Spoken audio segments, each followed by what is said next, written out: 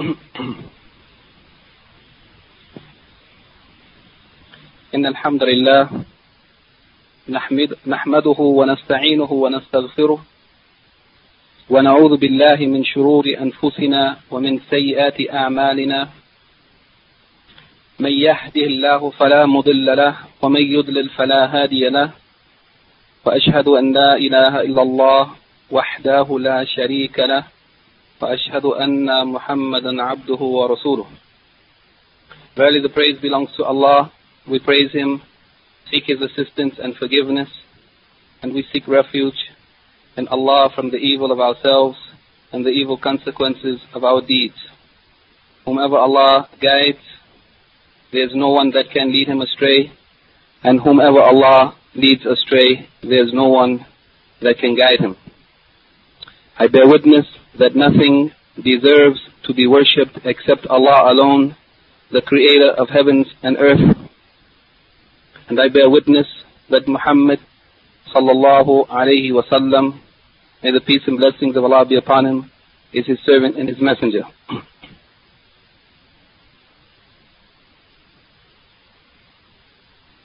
We would like to begin our talk this evening, which is the fourth in our series of discussions concerning the explanation of the book entitled Usul Sunnah, the Fundamentals of the Sunnah, by Al-Imam Ahmad ibn Hanbal, rahimahullah, may Allah have mercy on him. In the last discussion, we talked about two main points, that is, the leaving or staying away from or abandoning the people of innovation, or those who invent or innovate into the religion of Islam. And we also discussed the proofs from the Quran and Sunnah and the sayings of the scholars concerning avoiding or abandoning and leaving off arguing and disputing and controversy in the religion or about matters of religion. And previously we discussed the two most important fundamentals or principles, that is, sticking to the way of the companions of the Prophet sallallahu alaihi wasallam, that is, adhering to the Quran and the way of the Prophet sallallahu alaihi wasallam as it was understood and practiced by his students and his companions. May Allah be pleased with them all. And we also talked about taking them as an example and avoiding all beliefs or sayings or practices which have no foundation in the religion of Islam, which have no foundation in the Quran and the Sunnah, but are newly invented matters. This evening, inshallah, we would like to continue where we left off and discuss one of the most important topics that we will cover in this book, and it is the topic of As-Sunnah. As-Sunnah. Al-Imam Ahmad rahimahullah, he says, وَالسُّنَّةُ عِنْدَنَا آثَارُ رَسُولِ اللَّهِ صَلَّى اللَّهُ عَلَيْهِ وَسَلَّمَ. And the Sunnah with us are the athar, the narrations of the Messenger of Allah sallallahu alayhi wa sallam. Peace and blessings of Allah be upon him. وَالسُّنَّةُ تُفَسِّرُ الْقُرْآنِ. And the Sunnah explains and clarifies the Quran. وَهِيَ دَلَائِلُ الْقُرْآنِ. And also the Sunnah is the guide to the Quran, containing evidences and indications as to its meanings and correct interpretations. This is very important, this first point, that the Sunnah, the role of the Sunnah in relation to the Quran is that the Sunnah explains and clarifies the Quran, and the Sunnah is a guide to the Quran, that is, to its meanings and correct interpretations. So that if we follow this principle and understand this point, then we wouldn't misinterpret the Quran or give to the Quran our own interpretations according to our thinking or our feeling or according to what may be the opinions of others which have no basis. But in fact, the Sunnah is the guide to the Quran. It is the explanation of the Quran. And then he says, وَلَيْسَ فِي السُّنَّةِ قِيَاسٌ وَلَا تُضْرَبُ لَهَا الْأَمْثَالُ. There is no qiyas or analogical reasoning in the Sunnah. That means that we don't add to the Sunnah something that's foreign to it. Qiyas meaning the analogy or comparisons that the intellect is able to make in order to derive conclusions. Inshallah, we will give a more complete definition of al-qiyas as we go on. There is no analogical reasoning in the Sunnah, and examples or likenesses are not to be made for the Sunnah. وَلَا تُدْرَكُ بِالْعُقُولِ وَلَا الْأَهْوَاءِ. Nor is the Sunnah grasped or comprehended by the intellects, purely by the intellect alone. Nor is it grasped or understood or comprehended by al-ahwa, the desires or the personal feelings of individuals. إِنَّمَا هُوَ الْإِتِّبَاعُ وَتَرْكُ الْهَوَى. Verily, it consists of following the Sunnah and depending upon it and abandoning our desires or feelings or opinions. So in these few words we understand the relation of the Sunnah to the Quran, as well as some important points about the Sunnah. That personal opinion has no place in relation to the Sunnah, but the Sunnah is superior and has precedence over the personal opinions or feelings or desires of the people. In fact, the way we should understand the Sunnah is that it is to be accepted. It is to be depended upon and followed completely, and our own feelings or desires should be abandoned, giving precedence and priority to the Sunnah of the Prophet Muhammad sallallahu alaihi wasallam.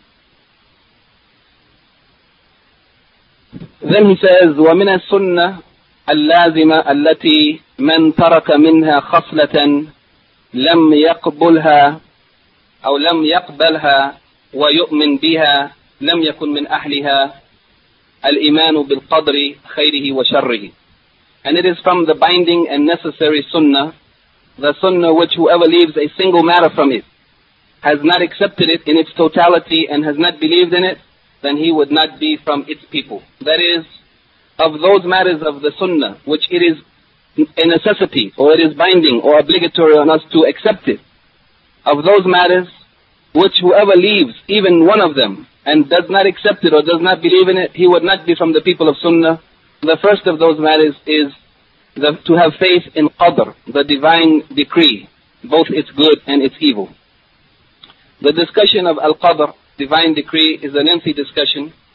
Perhaps we may take it in the next lecture, unless we are able to begin a discussion of it this evening. So let us go back to the beginning of our first point of this evening. Imam Ahmed says, the Sunnah with us are the athar, or the narrations of the Messenger of Allah sallallahu alaihi wasallam. First, let me say as a reminder that, as we mentioned before, the word Sunnah has many meanings. Some people might understand when we say Sunnah that we mean that which is not obligatory. It is not wajib. It is something that's not compulsory upon us. But we don't mean that Sunnah here. Also, the Sunnah, as we explained previously, could mean the opposite of something that is innovated or newly invented, the opposite of bid'ah. But we don't mean that Sunnah here either. But here, the Sunnah that we are speaking of in this sentence, the Sunnah, عندنا آثار رسول الله صلى الله عليه وسلم, that the Sunnah with us are the athar of the Messenger of Allah صلى الله عليه وسلم. We mean here the Sunnah which is the sayings and the actions and the approvals of the Prophet sallallahu alaihi wasallam. That which he himself said to the people, and that which he did in their presence, and that which he approved of when he saw or heard from the people doing something related to the religion of Islam. If he didn't speak against it, that meant he approved of it, and it is also a part of his sunnah. So the sunnah that we mean here is the sayings and the actions and approvals of the Prophet sallallahu alaihi wasallam. The word that is used in this book, Athar Rasulullah sallallahu alaihi wasallam, is one of the three common words that is used in reference to the sunnah. The common word that we normally use is hadith, and also another common word is khabar, and the third of those words is athar or athar. Each of these words have a similar meaning, but the broadest of them is the word khabar. It includes the sayings of the Prophet sallallahu alaihi wasallam as well as the sayings of others besides him, like the Sahaba or those who came after them. Whereas athar or athar primarily refers to the sayings other than the sayings of the Prophet sallallahu alaihi wasallam, yani the sayings of the companions or the sayings of those who came after them, the students of the companions. Whereas the word hadith, it may refer to primarily the sayings of the Prophet ﷺ, and also it may sometimes be used to refer to others besides him, but it is primarily used to refer to the sayings of the Prophet alone. So here the word athar is used, and even though it is primarily usually used for the sayings of other than the Prophet ﷺ, here he means the meaning of hadith. Yani the sunnah with us are the hadith or the ahadith of the Messenger of Allah sallallahu alaihi wasallam, the sayings and actions and approvals. And those hadith or ahadith are contained, they have been preserved in many books, many reliable books of reports or narrations concerning the things that the Prophet sallallahu alaihi wasallam said and did, that was memorized by his companions and written down also in his lifetime and after his lifetime. And the most important of those books containing the sunnah or the written sunnah are the 6 fundamental books, or al-usul as-sitta, sometimes referred to as siha as-sitta, but more correctly it should be referred to as al-usul as-sitta, or the 6 fundamental books. That is the Sahih of al-Bukhari and the Sahih of Muslim, and the 4 books of Sunan, the Sunan of Abu Dawood, At-Tirmidhi, Ibn Majah, and Nasa'i. Also, 2 of the other very, very famous and important books of hadith is the Musnad of Imam Ahmed and the Muwatta of Imam Ahmed and the Muwatta of Imam Malik. So these books are very good books, and we should make some effort at least to know something about them, and those who are able should try to make as a part of their library those fundamental books. And alhamdulillah, some of those books have even been translated into English, including the Sahih of al-Bukhari and the Sahih of Muslim and the Sunan of Abu Dawood, as well as the Muwatta of Imam Malik, and I think also the Sunan of Ibn Majah. So these books have been translated into English and are available in English language for those who cannot read Arabic, so that we can benefit from the comprehensive knowledge of the life of our Prophet, the last of the messengers of Allah, to know how we can live in a way that's pleasing to Allah and avoid those things that are displeasing to Allah. The ahadith, or the sayings and practices of the Prophet ﷺ, have been divided by the scholars of hadith into 3 main categories, and it's not possible to explain all of this in one lecture, but we want to just briefly pass through it, just to mention so we can have some idea. Because during our lectures sometimes we are saying or reporting or narrating something from the Prophet ﷺ, and we say this is a hadith sahih, or this hadith is hasan, or we might say this hadith is da'if. So we want you at this time, since the topic came to us in the book, to have some idea, at least in brief, what is the meaning of these words and how the hadith have been divided according to its authenticity into 3 main categories. Inshallah, we will discuss them briefly.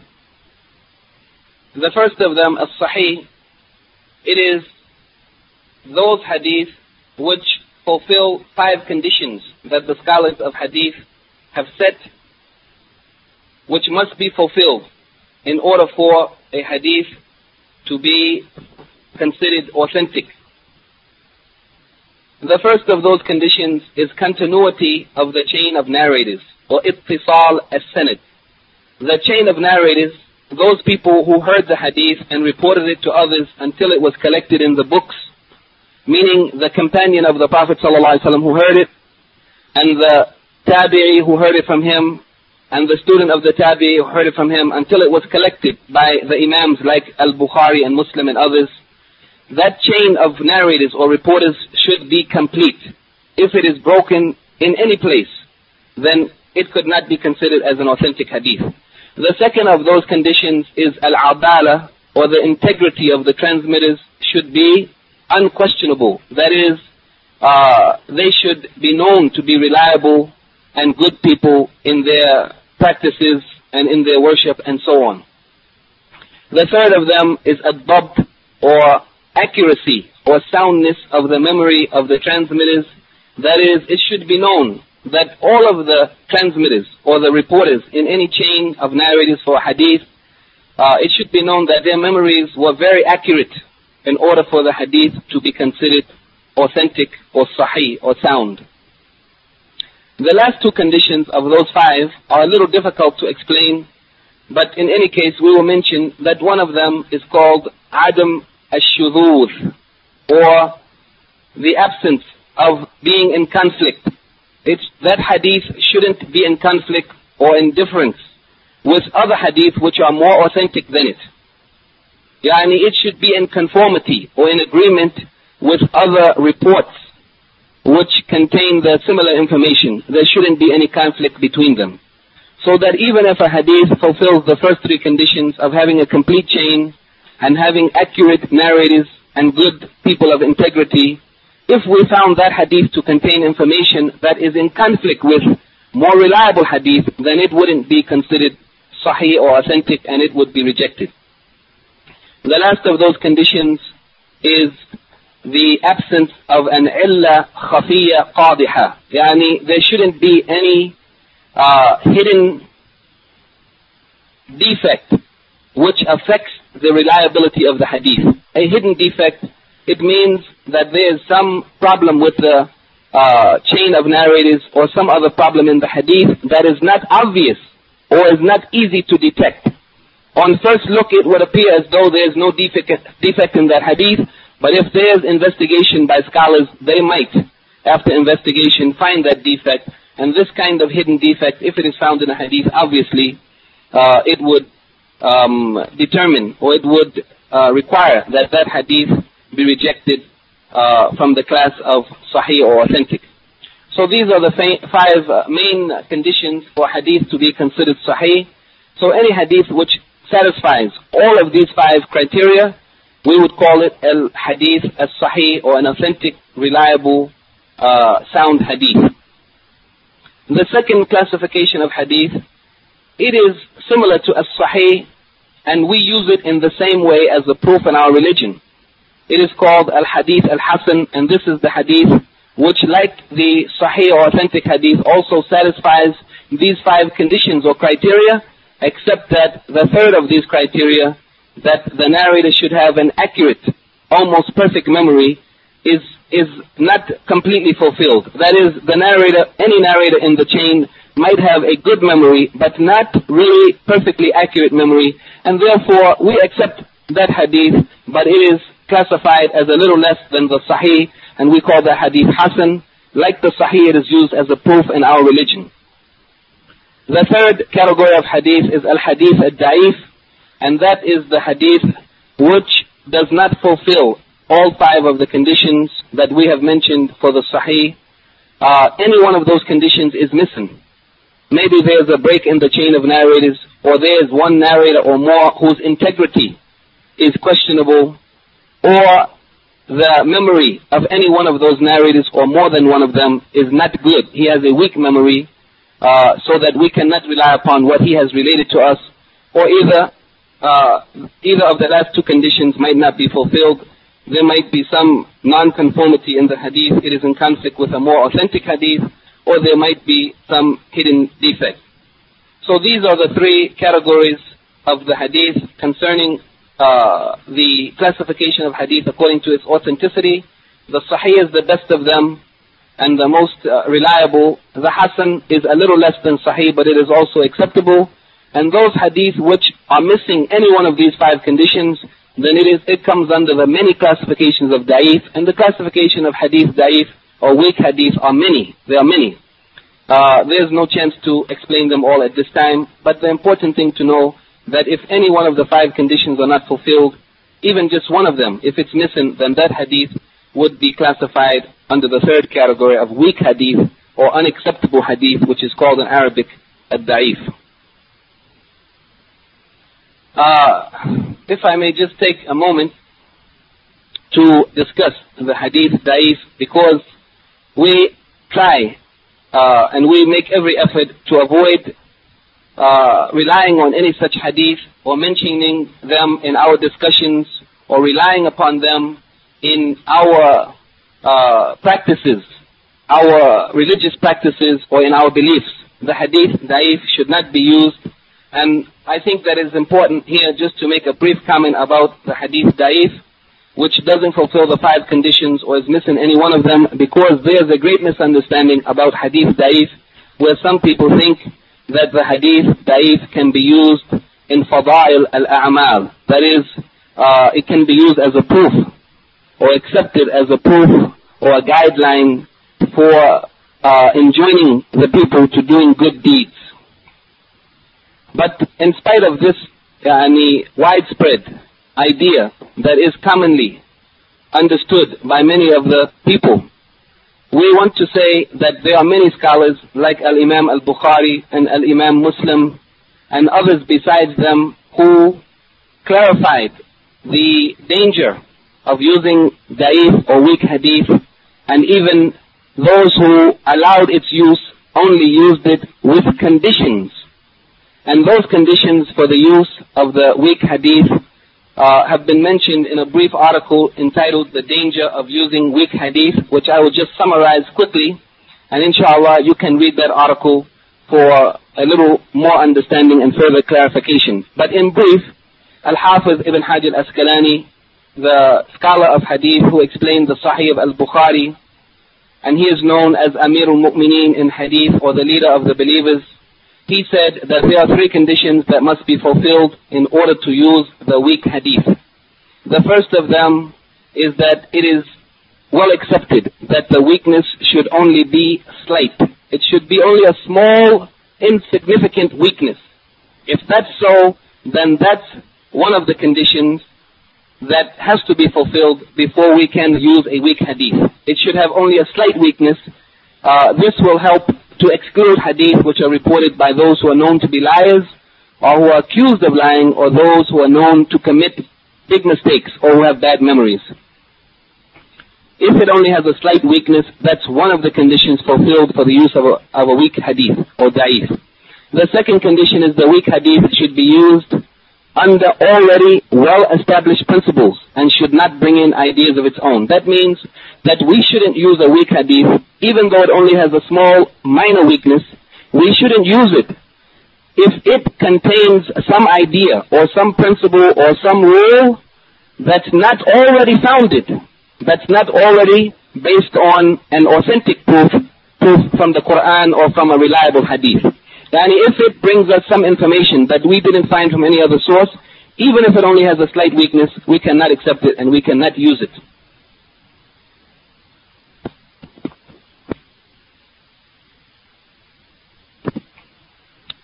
The third condition that has to be fulfilled in order for a hadith to be used if it is considered weak is that when a weak hadith is used, after it fulfills the above two conditions, it should not be believed by the one who is following it or basing his practice upon that hadith. He should not consider in his heart that that hadith is really a saying or a practice of the Messenger of Allah sallallahu alaihi wasallam, because if we were to do so, then we might fall into attributing to the Prophet sallallahu alaihi wasallam that which he did not say or do.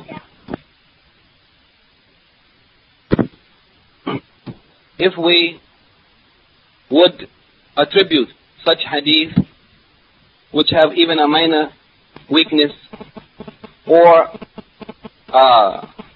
bring some information that is not founded in the already established proofs from Quran and Sunnah, then we would fall into attributing something to the Prophet sallallahu alaihi wasallam which he didn't say or do, and then we would come under the threat which is contained in the hadith of the Prophet sallallahu alaihi wasallam, in which he said, whoever lies on me intentionally, then let him know that he is guaranteed a seat in the hellfire, or be assured that he is guaranteed a seat in the hellfire. So these three conditions he mentioned, and we would add, for purpose of clarification, that not only should we not believe or should we not feel convinced that it is the hadith of the Prophet or saying or practice of the Prophet ﷺ, but we also shouldn't tell people such a thing, nor should we openly call people to a practice based on a weak hadith. But we might only practice such a thing if, for the purpose of, if it is a good deed which is founded in other hadith and it only has a minor weakness, we might practice such a thing only so that perhaps if it is really from the Sunnah of the Prophet ﷺ, then it wouldn't pass us by and we might earn the reward of that practice or that saying or instruction of the Prophet ﷺ.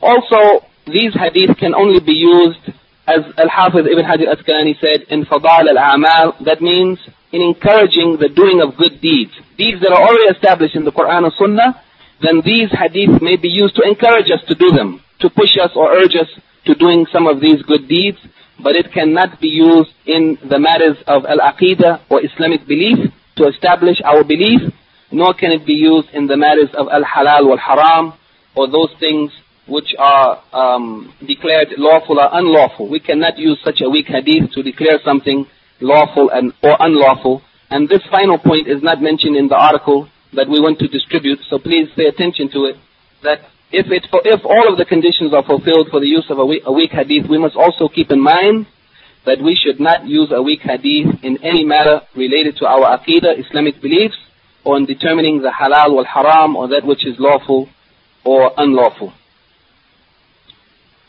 Let me just mention briefly now, also related to the Sunnah, just a couple of sayings, because we will distribute, inshallah, an article concerning the importance of the Sunnah in Islam, and that article is dealing specifically with the sayings of the four Imams, that is Al-Imam Abu Hanifa, rahimahullah, Al-Imam Malik ibn Anas, rahimahullah, Al-Imam Shafi'i, Muhammad ibn Idris, rahimahullah, and Al-Imam Ahmad ibn Hanbal, rahimahullah, what they said about the Sunnah and its place and its importance and its status.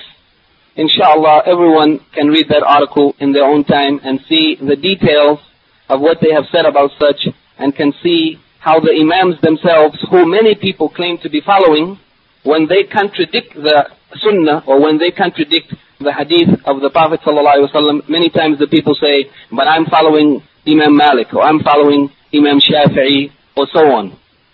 But in fact, Al-Imam Shafi'i and Imam Ahmed and Imam Malik and Imam Abu Hanifa, rahimahumullah, may Allah have mercy on all of them, didn't tell anyone to follow me in contradiction to the saying or the practice of the Prophet Muhammad sallallahu alaihi wasallam, but they were followers of the Prophet, strictly following whatever they knew to be from him and leaving that which they knew to be in conflict with him.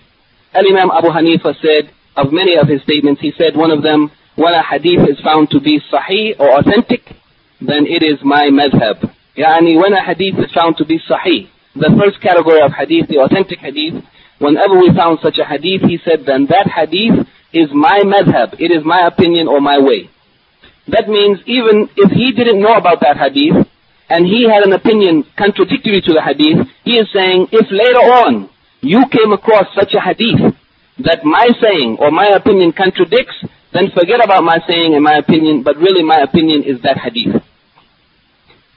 Imam Abu Hanifa also said it is not permitted for anyone to accept our views. That means the views of the Imams, if they do not know from where we got them. Yani if they don't know what our opinions are based on. They should know why we are saying what we are saying. What is our proof? From the Quran and from the Sunnah. And after they know that, then they can follow our opinions. Because in fact, in that case, they would be following the Quran and they would be following the Prophet ﷺ and not following anyone else, which is what we are all required to do, to follow the Quran and the Sunnah of the Prophet ﷺ. Al-Imam Malik ibn Anas, rahimahullah, he said, surely I am a mortal, a man, a human being. I make mistakes sometimes, and I am correct sometimes.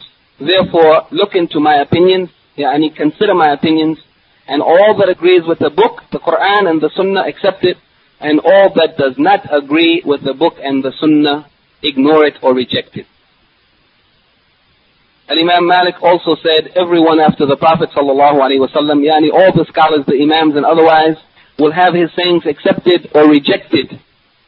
Some of them would be accepted, some of their sayings, and some of their sayings would be rejected, except for the Prophet Muhammad ﷺ. All of what he said and all of what he did is by revelation from Allah, and it is to be accepted and not rejected.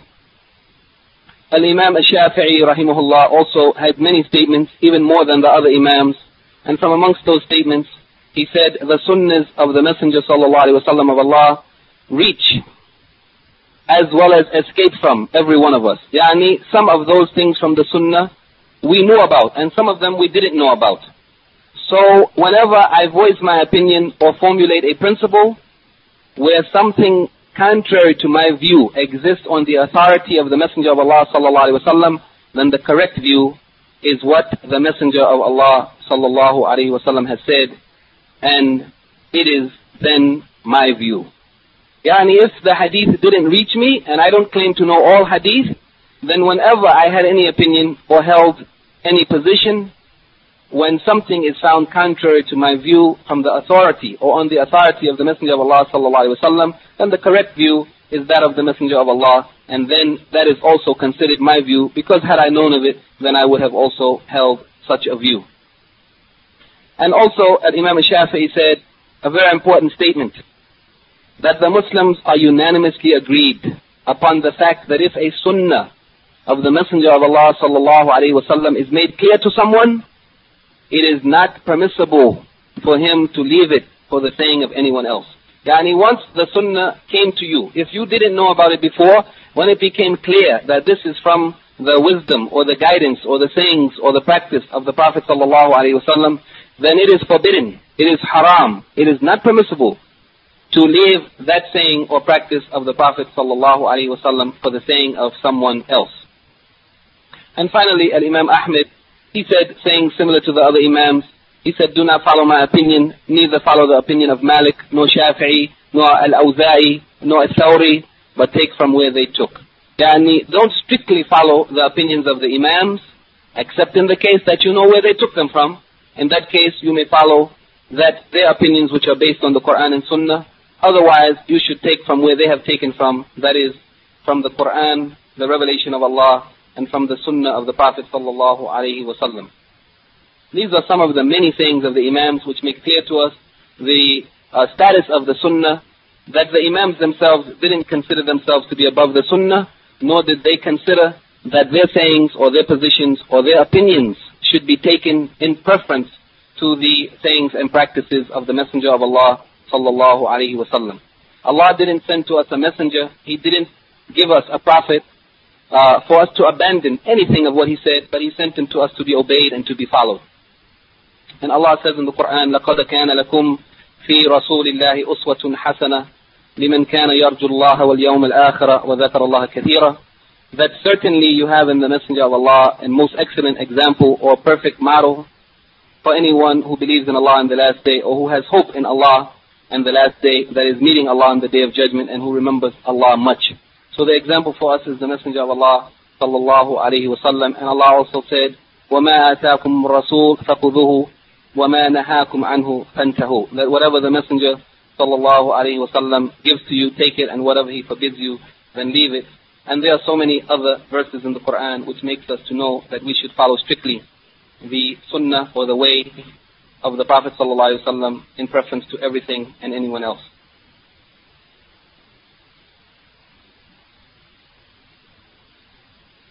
Al-Imam Ahmed, he says, وَالسُنَّةُ تُفَسِّرُ الْقُرْآنِ وَهِيَ دَلَائِلُ الْقُرْآنِ.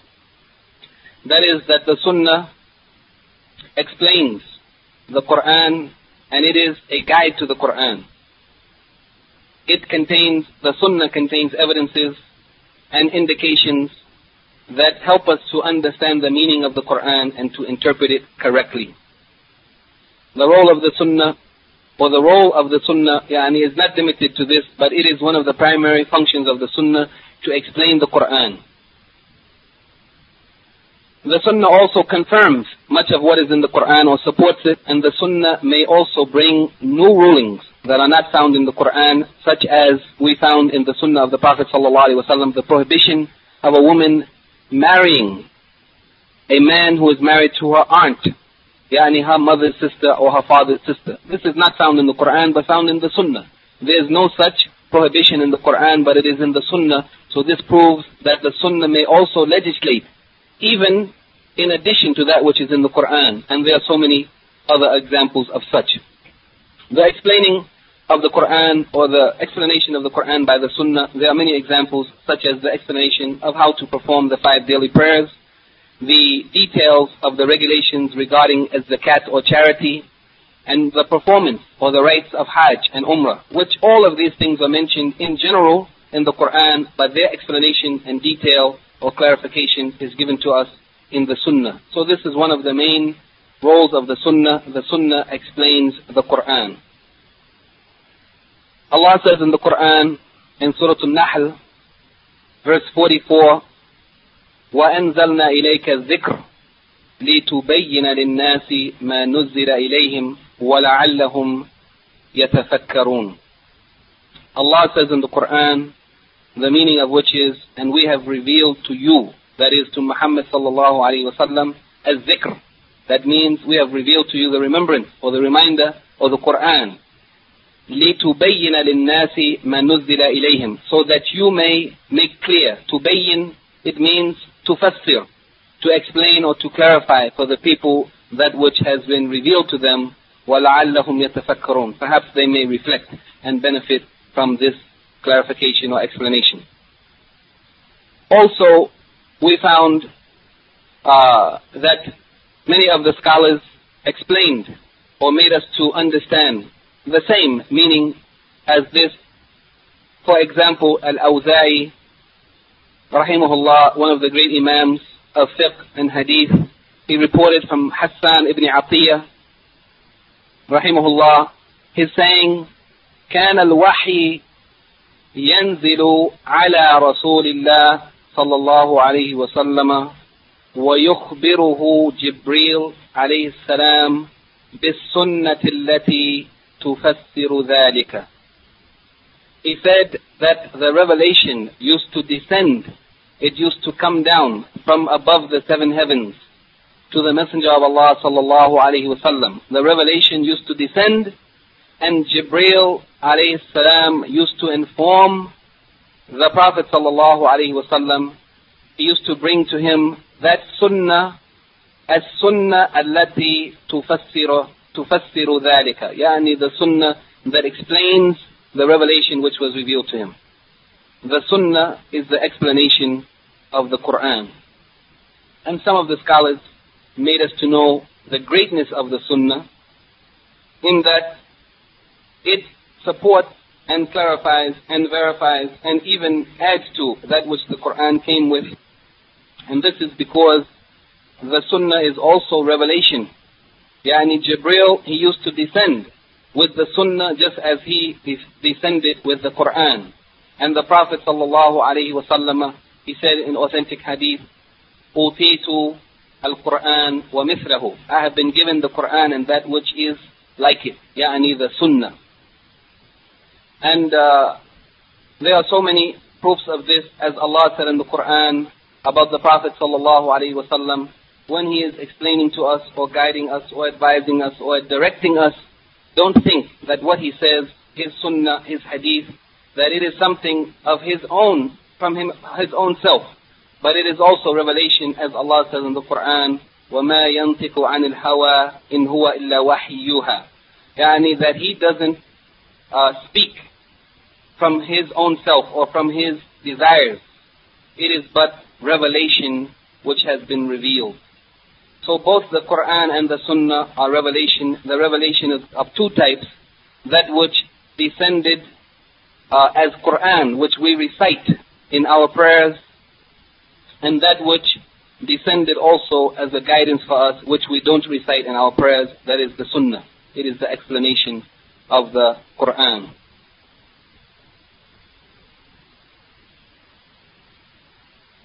And Imam Ahmed also says about the Sunnah, after he explains that the Sunnah is explanation of the Quran and a guide to the Quran, وَلَيْسَ فِي السُّنَّةِ قِيَاسٌ وَلَا تُضْرَبُ لَهَا الْأَمْثَالُ.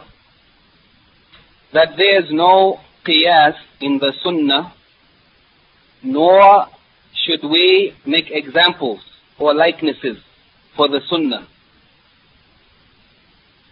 The meaning of this, there is some, more than one explanation we can say. The first of them and the simplest of those explanations, that there is no qiyas in the Sunnah, as some of the scholars said, that وَلَيْسَ فِي السُّنَّةِ قِيَاسٌ أي لَيْسَ فِي الْعَقِيدَةِ قِيَاسٌ وإنما نصوص قطعية توقيفية لأنها غير معقولة المعنى فلا تدرك بالعقل المحض. That the meaning of there is no qiyas in the Sunnah, it means that there is no qiyas or analogical reasoning in matters of al-aqidah. Perhaps Al-Imam Ahmed, sometimes in this book, he refers to al-aqidah as the practices of the Prophet ﷺ and his sayings, and sometimes he refers to it meaning specifically those things that he taught us about our beliefs.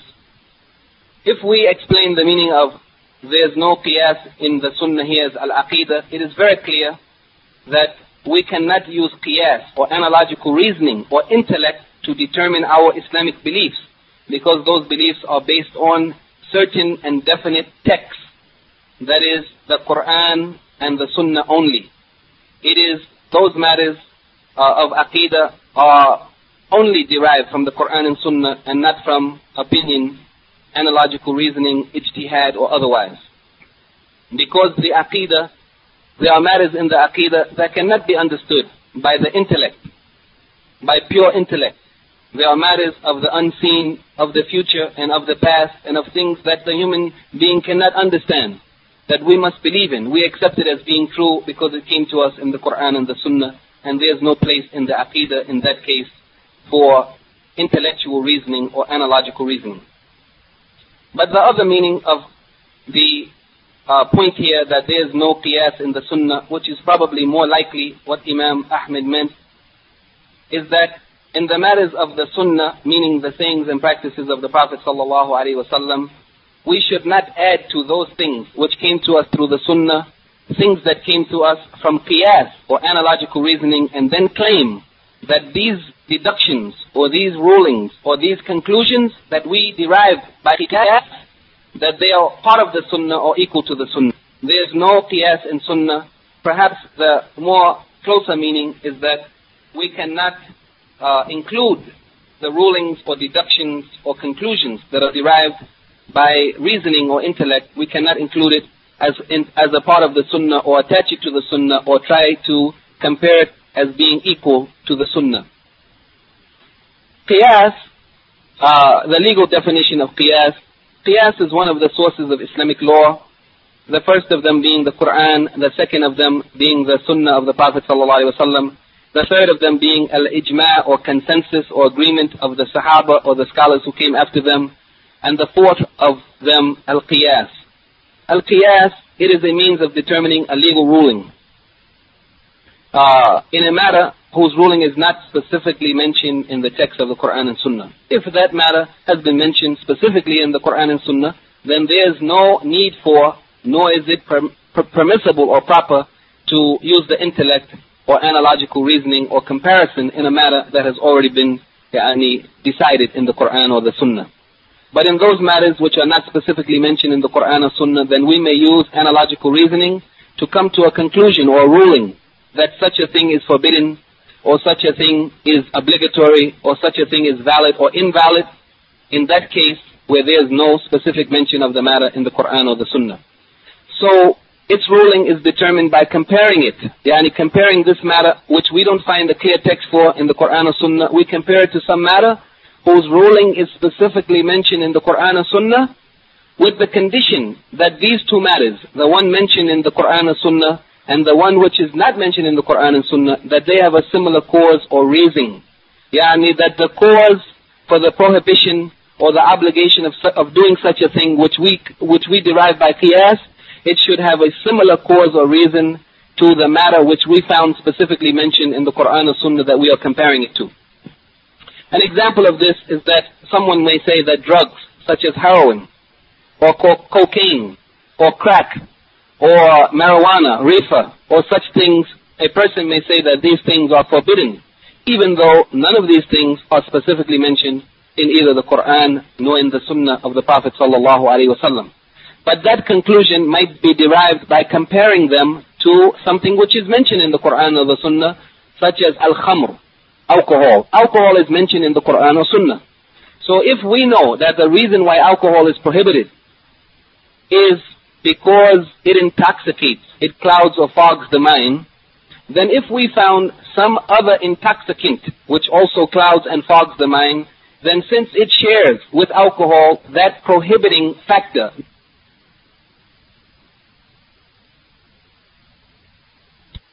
example of the use of al-qiyas or comparison or analogical reasoning.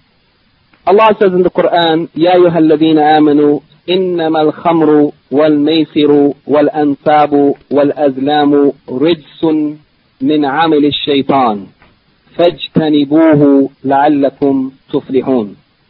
That, O you who believe, verily alcohol and gambling and sacrificing animals in the places where the graves or sacrificial places where the idols were sacrifices were made to idols or otherwise, to honor them or to seek some benefit from them, then these ansab or these places, we should not make our sacrifices in those places.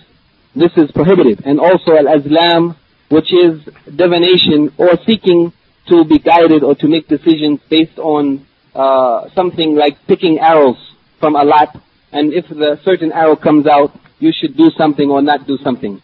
All of these things, Allah says, they are rijsun, that is something unclean or filthy, min amal shaitan, from the work of shaitan, fajtanibuhu, so avoid these things, stay far away from them, la'allakum tuflihun, perhaps you will be successful. That is, successful in obeying Allah and earning His pleasure and His reward of the paradise.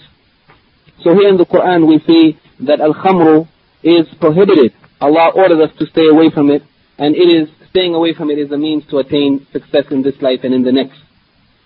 So by comparing these drugs to alcohol, which is specifically mentioned in the Quran, and they having a similar reason for prohibition, we might come to the conclusion that these things are also prohibited. Or we might even go beyond that and look at some of the hadith of the Prophet ﷺ, in which it is reported in the Sahih of Muslim on the authority of Ibn Umar, which he said he heard from the Messenger of Allah ﷺ, كل مسكر خمر وكل مسكر حرام. Here, this makes us to know, he said, the Messenger of Allah ﷺ said, that everything which intoxicates, كل مسكر, everything which intoxicates is خمر, is an alcohol or an intoxicant. وَكُلُّ مُسْكِرْ حَرَامٌ, and everything which intoxicates is forbidden. So here we can understand that the reason why something is classified with khamr is because it intoxicates. And therefore, everything which intoxicates, like alcohol, is also forbidden. In one of the sayings of Umar radiallahu anhu, he mentioned that the prohibition of alcohol was because of 5 things: grapes and dates and honey and wheat and barley, which the people in that time used to use to make their alcohol from. Then Umar said, وَالْخَمْرُ مَا خَامَرَ الْعَقْلَ. Yani khamru is not only limited to these 5 things, but al-khamru is anything which clouds or fogs or covers the mind and makes the person incapable of acting normally and properly. So this type of qiyas is used in those matters where we find no text in the Quran and Sunnah.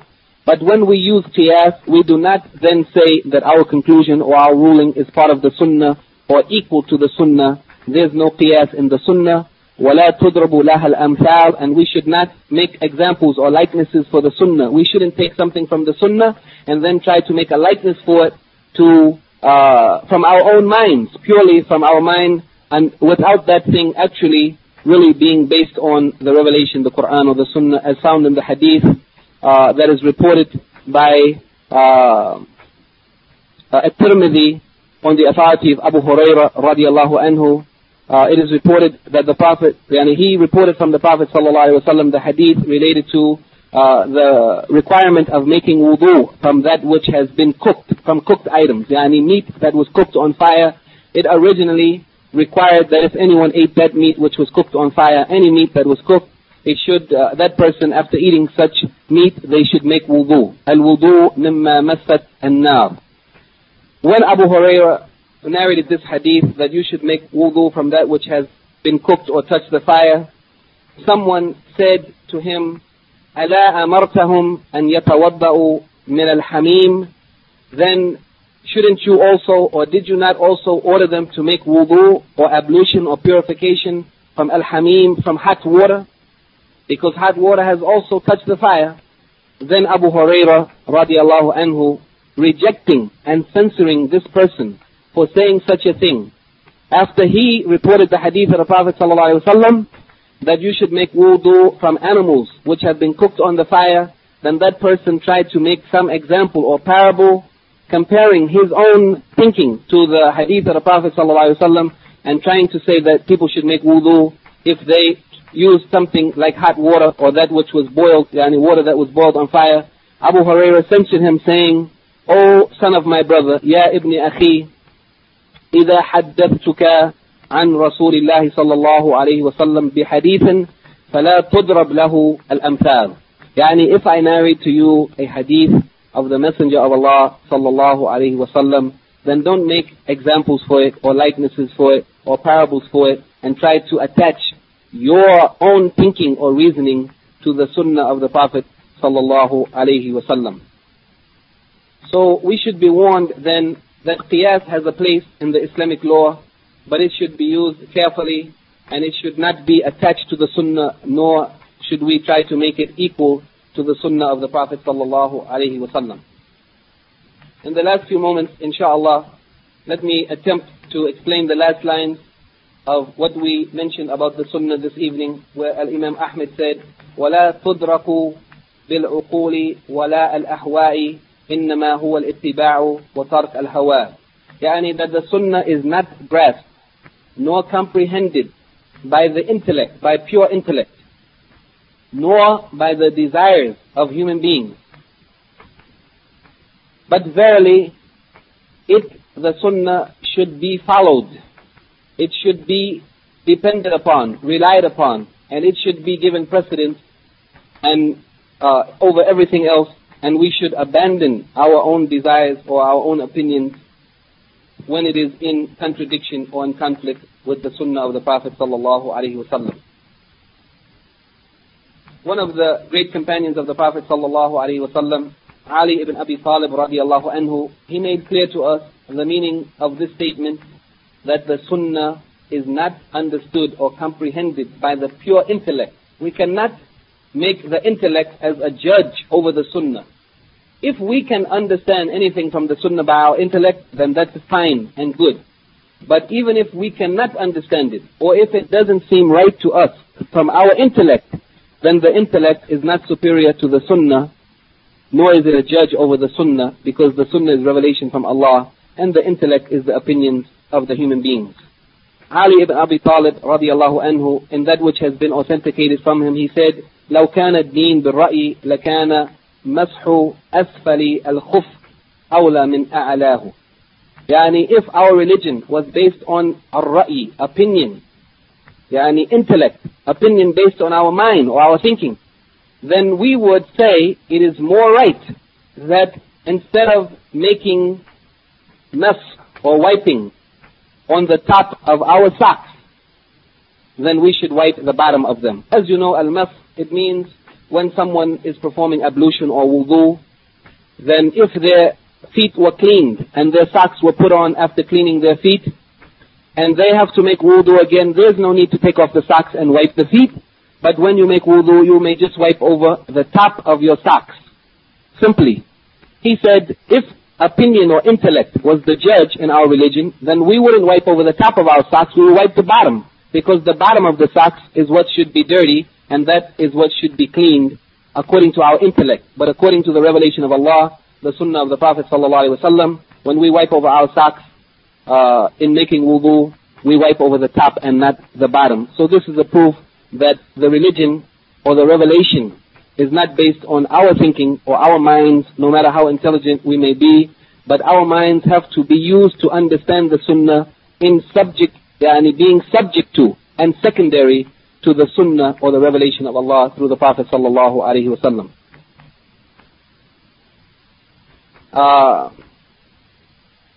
Also, Umar ibn al-Khattab radiallahu anhu, in one of his statements, he made us to know that we should submit ourselves to the sunnah and not follow our desires. He said, أصبح أهل الرأي أعداء السنن أعيتهم الأحاديث أن يعوها وتفلتت منهم أن يرووها فاستقبلوا أو فاستبقوها بالرأي. That the people of opinion who preferred their opinions based on their intellect, those people became the enemies of the sunnah. The hadith, when they preferred their opinions over the sunnah, the hadith became difficult for them to contain or to memorize or to understand. So the hadith escaped from them. They couldn't narrate it, and they فَاسْتَبَقُوهَا they left the sunnah or gave preference over the sunnah بالرأي, by their personal opinions. So Umar is making us to know that if the person doesn't have the right attitude or frame of mind in reference to the sunnah, submitting themselves to the sunnah, knowing that the best example and the most knowledgeable of all human beings are the messengers of Allah, and the last of them is Muhammad sallallahu alaihi wasallam. We accept what has been revealed to him through the Quran and that which came to us through his sunnah.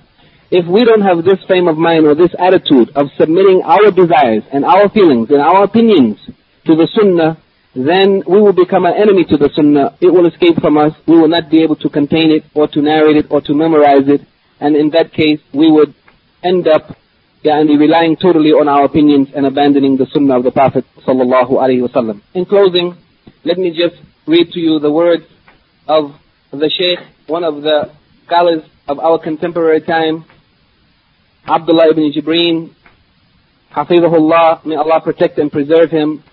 He said in reference to these words of Imam Ahmed that the Sunnah explains the Quran and it is the indications or guide to the Quran, and there is no qiyas in the Sunnah, and we shouldn't make examples for it, nor is it understood by the intellect nor by our desires, but it should be followed and our desires should be left. He said that the Sunnah, it means, in conclusion, the Sunnah, it means here the Sunnah of the Prophet sallallahu alaihi wasallam, his sayings and actions. And that Sunnah explains the Quran because Allah ordered him to explain the Quran, as we mentioned in the ayat, that the Quran or the revelation or the dhikr was sent to him لِتُبَيَّنَ لِلنَّاسِ مَنْ نُزِلَ إِلَيْهِمْ, so that he may explain to the people what has been revealed to them. This Sunnah, which explains the Quran, is the sayings and practices of the Prophet ﷺ and his approvals, which have been reported from him authentically and reliably with complete chains and through narrators who are trustworthy and having good memories. That Sunnah is a sharh or explanation of the meanings of the Quran and clarification of the meanings of the Quran. And whoever sticks to the Quran and doesn't try to attach to it something outside of it which is not equal to it, then this is the meaning of la qiyas. Yani there's no qiyas in the sunnah. It means we shouldn't compare anything outside of the sunnah to it or attach it to the sunnah. Then he said, whoever sticks, every person who sticks to that sunnah and considers the sunnah sufficient for him, and he doesn't feel that he needs anything other than the sunnah, then he will find that the sunnah really will be sufficient for him, and it will help him and support him and protect him. And whoever goes beyond the sunnah and tries to take something in addition to the sunnah or above the sunnah, or tries to add something to the sunnah, then that person is considered from the people of bid'ah or innovation. And this is the meaning of the saying that every bid'ah or every innovation is astray. It means that the people who add to the sunnah something that is not from it, then they would be astray. Every person who follows the sunnah, then that person will be on the correct path, and whoever adds to the sunnah, he will be mistaken and he will go astray. Whoever follows the sunnah, he will be on guidance and light from Allah. سبحانك اللهم وبحمدك أشهد أن لا إله إلا أنت أستغفرك وأتوب إليك. I think we have 5 minutes remaining. If there are any questions, inshallah, you may send them over.